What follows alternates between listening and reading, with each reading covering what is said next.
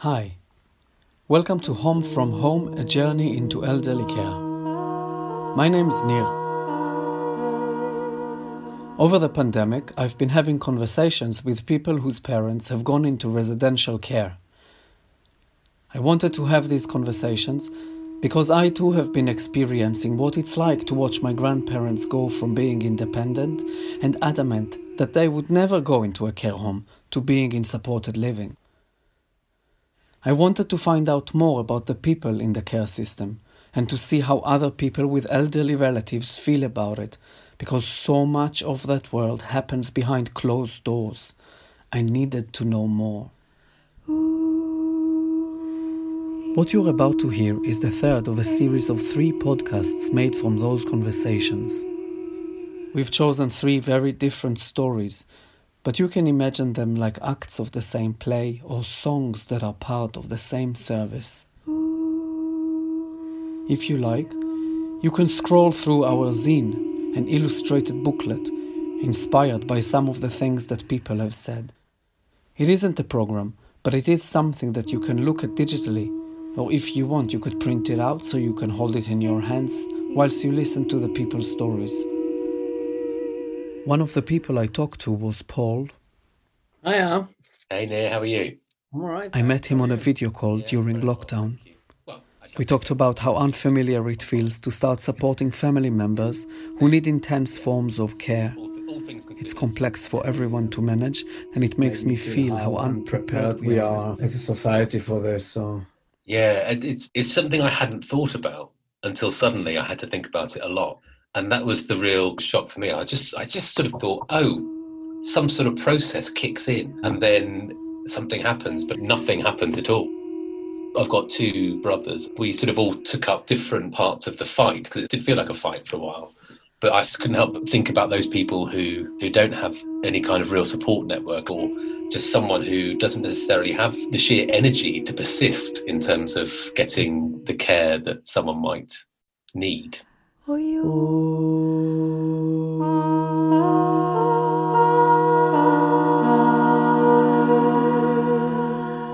Here, from Ad Infinitum, is episode 3, A Lease of Life.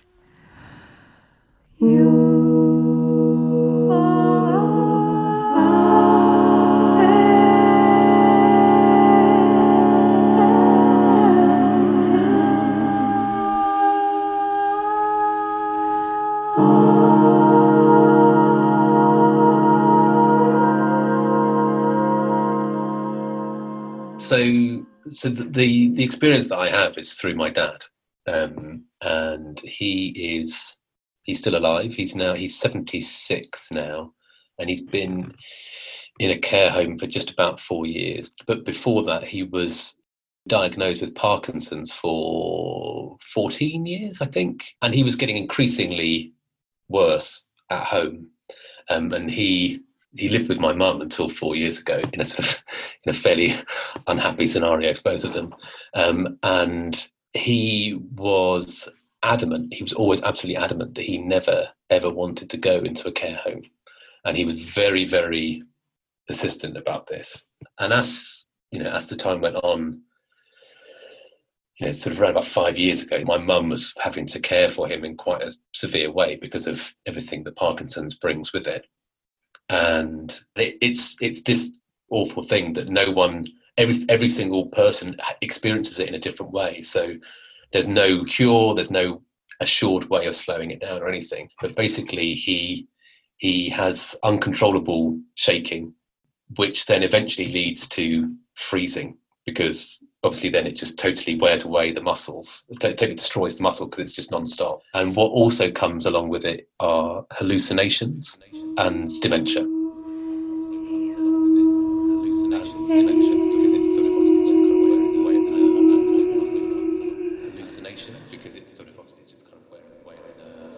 And he'd been in hospital numerous times with various things in connection to it. And my mum was having to look after him a lot. It was difficult for her to leave the house. And it was very, very full on. And actually the worry was that it was going to kill my mum before it killed him, because she was so exhausted. And I remember waking up one night,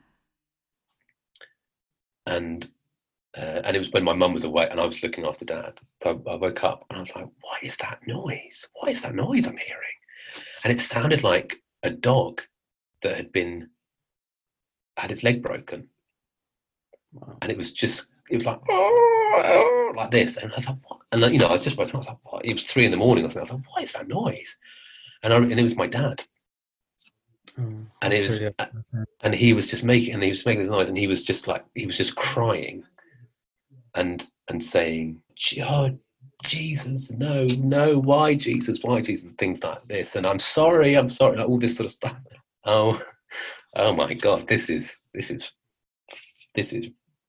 really a head fuck for me to hear this, but it happened regularly, that was sort of going on. It was in November of 2016 when my dad got taken into hospital. What had happened was that he'd got up and he'd started walking. His walk was a shuffle by this point, and he'd frozen, and he couldn't move or bend anything. So my mum couldn't get him to sit down. She just couldn't do anything. She's of a similar age and, just doesn't have the strength to start manoeuvring someone around. And so he got taken into hospital, and he ended up staying in hospital then for 10 weeks. It had been a recurring theme throughout any time that I'd spent with my dad, sort of in the years leading up to that we were never to put him into a care home, and that he would sort of threaten us about what he would do if we tried to put him into a care home. He was absolutely adamant that he always wanted to have his independence and felt that bad things happen to people in care homes. And he'd say he'd say things like I will never forgive you if you do this. We're an Irish Catholic family, and his mum had been ill for a while, but he made sure she didn't go into a home. And the idea was that was now our task, not to make sure he didn't go into a home. But after these 10 weeks in hospital, it was really clear that there was just no way he could go back to living with my mum. And none of the three of us, the three sons, there was just no way that we could be there either. We wouldn't be able to work or do anything if we were there. It was impossible. So, taking all the advice from everyone, really, it was just, we need to find a care home for him to be in. And we were put in touch with the council's liaison person for putting people into care homes. And we were assigned 3 different care homes to choose from. And the very first one we went to was just unreal. It was within a minute of being there was a mass brawl in the living room of people like full on punching each other and kicking each other, all this kind of going on. All the floor was sort of uneven and stuff. My dad, with his shuffling walk, this was not going to work. And we went past a room where they were doing some training. And it just so happened that I just heard the person who was leading the training going, "Oh my God, it's just impossible to get anything done in here. You don't have any of the right equipment." And we were going, okay, right. And things weren't clean. And my mum and I just turned to that. There is just no way he is going here. The next thing I heard, I got a call from my mum. She had just got a call from the organisation saying that my dad had been assigned to that first care home, even though we had said, this is totally unacceptable. They were picking him up within an hour and a half from hospital. And I couldn't believe it. And first of all, I then called my uncle, who's my dad's brother, and I said, "Mick, get to the hospital now and make sure that no one takes him. Just go there and just stop them." Because my Uncle Mick's a big enough guy that, obviously no one's being aggressive, but I'm saying, just stop them, because we've said that we don't want him to go there. And then I called up the person who had assigned my dad to there. So I was just trying to get into what is the process behind how this has happened exactly? The cheapest bid won. And eventually, and they got the cheapest bid because they said my dad didn't need 24-hour care. And we were saying, well, he does need 24-hour care, is our kind of opinion. Anyway, so eventually we kind of came to an agreement that he wasn't going to go there. He was going to go to this other one that was quite nice, but that wasn't suggesting that he needed 24-hour care. So reluctantly, we said, okay, given what our options are here right now, we'll take it. So then we were all there when he was moved into the care home. And I think that was probably the most upsetting time, I think, because he was furious that he was being put into a care home. And, without kind of going into too much depth about our relationship, we've always had kind of quite a difficult relationship, all of my brothers, with my dad. And what's weird now, of course, is that he's this frail old man. And so for a long time I felt, there are certain things that there's no point me bringing up with him because he's not the same person that he was then, and he's not always with it anyway. But he still has the ability to absolutely scare the shit out of me and my two brothers. And there was a lot of that going on during this time when we were with him when he was being transported. And it was just pretty awful then seeing him, he's kind of become a bit sort of skin and bones. He used to be kind of quite a big guy, and he's just kind of skin and bones now. And, him being sort of like hoisted up from his hospital bed on a stretcher basically into somewhere else and then hoisted off there, and he's just sort of dangling there, this little old man. So he went to this care home where they had the cheaper bid because they weren't 24-hour, and unfortunately within 3 days he was back in hospital because overnight he'd fallen out of his bed and he'd smashed up his face, which is what we told them would happen. And the matron on the ward in hospital, she was saying to us, what happened? He said, well, he didn't have 24-hour care. So, this happened overnight. So she's like, what? It's obvious that he needs 24-hour care. But it turns out that no one consulted any nurse. None of the care homes asked any of the nurses who'd been caring for him for 10 weeks by that point about what maybe he needed. So in the end, after all that, he ended up going to the place that we'd originally, when we were asked to view the 3 places, had said, this is the place we'd like him to go to. And again, we had to kind of go through the process of getting him there and trying to get him to settle in. It's very challenging when you see that suddenly here is this person in a little room and you have to then sign the forms that he doesn't have the right just to say, I want to leave, and that he leaves. But as a place, the care home, and it's the one that he's remained in now for nearly 4 years, it's been pretty good all in all. There are always things that you kind of want to have different for your parent, but with the awareness that there's 90 people there, I feel like they do a pretty good job, and it's all clean. The lifts work. There seem to be enough staff around. The food looks, vaguely edible, and everything kind of seems to be sort of as it would be.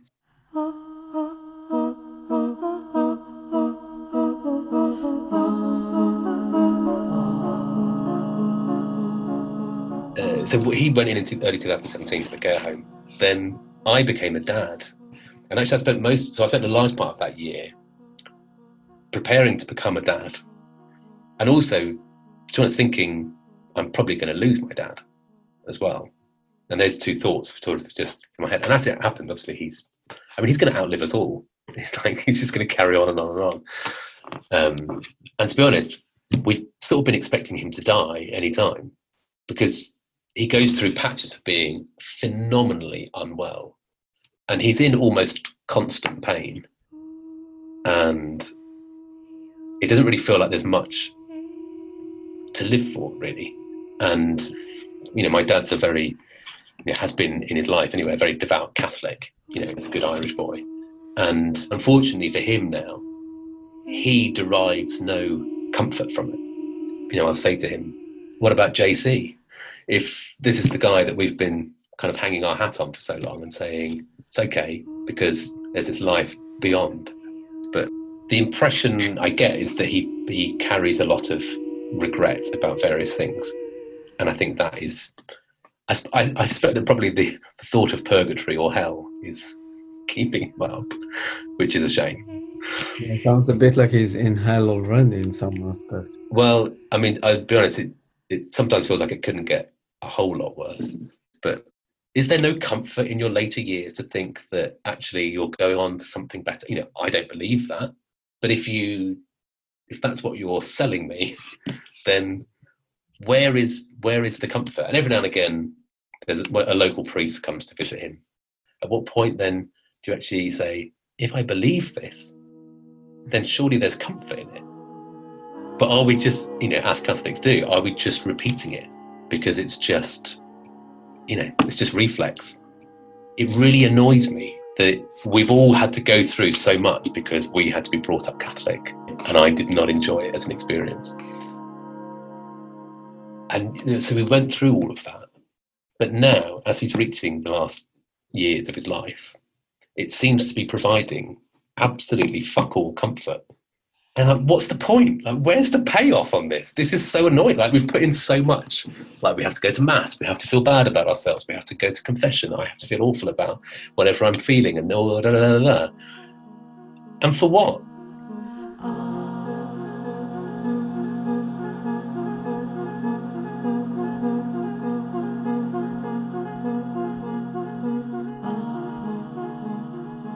I mean, what's kind of difficult is obviously the huge sense of guilt about leaving someone in such a small place. My dad's sort of done many things in his life. He started off as a farmhand, and then he's always grown his own vegetables. He likes being outside, doing things with his hands, working like that. And he has none of that at all. So that's sort of quite challenging, because then also it's difficult to know what to talk to him about. Because you want to sort of report from the outside world, but at the same time, you feel like you've denied him access to the outside world. So you're kind of dangling isn't this place that you can't go to great? And I'm bringing news from this sort of magical place, the outdoors, that you can't ever experience again. And as his Parkinson's has got kind of progressively worse, his hallucinations are getting kind of more and more full on. And so he'll tell you a lot of things that have happened to him in the care home that you can just only assume are not happening because of all the other things that he says that very definitely aren't happening. He's sort of he's telling you that there are people kind of with guns firing in through the window and stuff like that. I'm here. That is not happening. Don't worry. And he keeps thinking that he's floated up to the corner of the room. That's one of his recurring sort of things, is that he keeps thinking. He gets very stressed because he's lying in his bed. And he just keeps thinking that he's floated up to the far right-hand corner of his room. He just keeps thinking he's up there. And you just say to him, Dad, you're not. You're lying down on the bed. The bed is on the ground. That's it. But he will then also sort of tell you that he's being abused by the staff, and that there's sort of things that happen to him at night, which you sort of have to listen to. I don't want to just say, Dad, it's not happening, because sometimes it feels like that's not what he needs to hear. I just try to listen, and I don't know, I just sort of make up as I go along really, but just trying to sort of in some way reassure that everything's okay. Try to kind of put in there the idea that maybe this isn't happening because there are some other things that he describes that aren't happening. And it's challenging because ultimately you'll hear the same story the next time, or similar, because he's stuck on a bit of a loop. His life is sort of just that over and over and over again.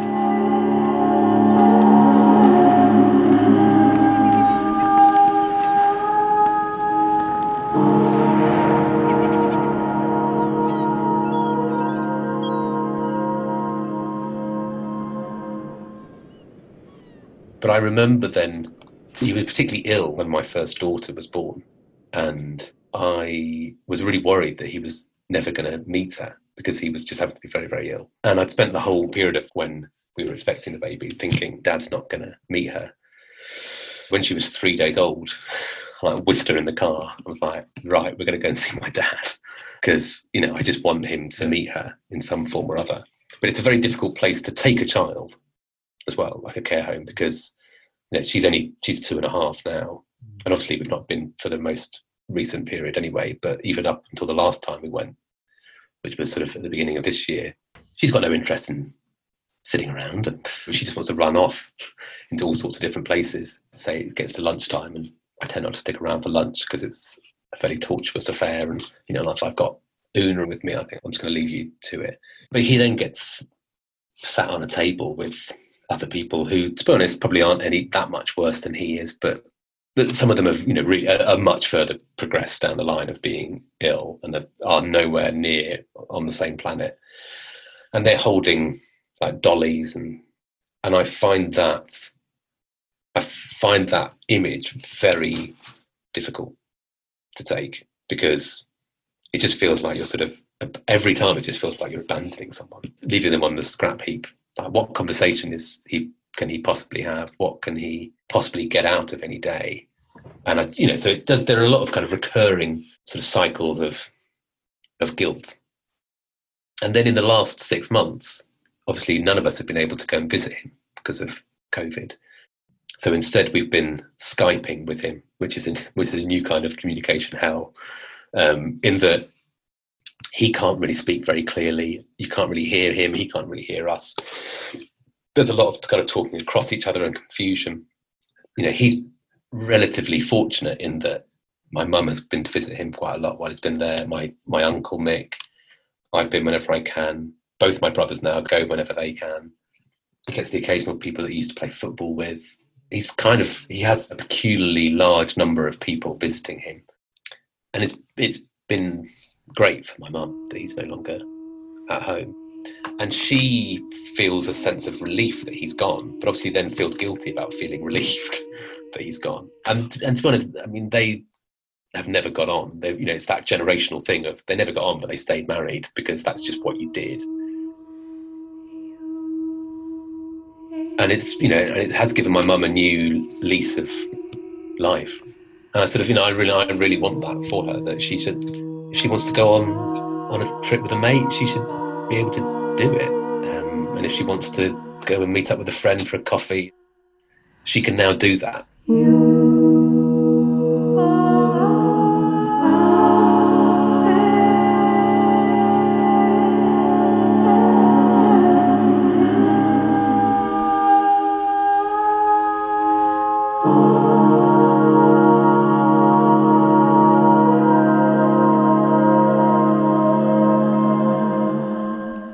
Home from Home, Journeys into Elderly Care was produced and composed with an original a cappella score by Jennifer Bell, with me, Nir Paldi, and generous contributors Kathy, Paul and Lizzie, and was an ad infinitum production, with support from Arts Council England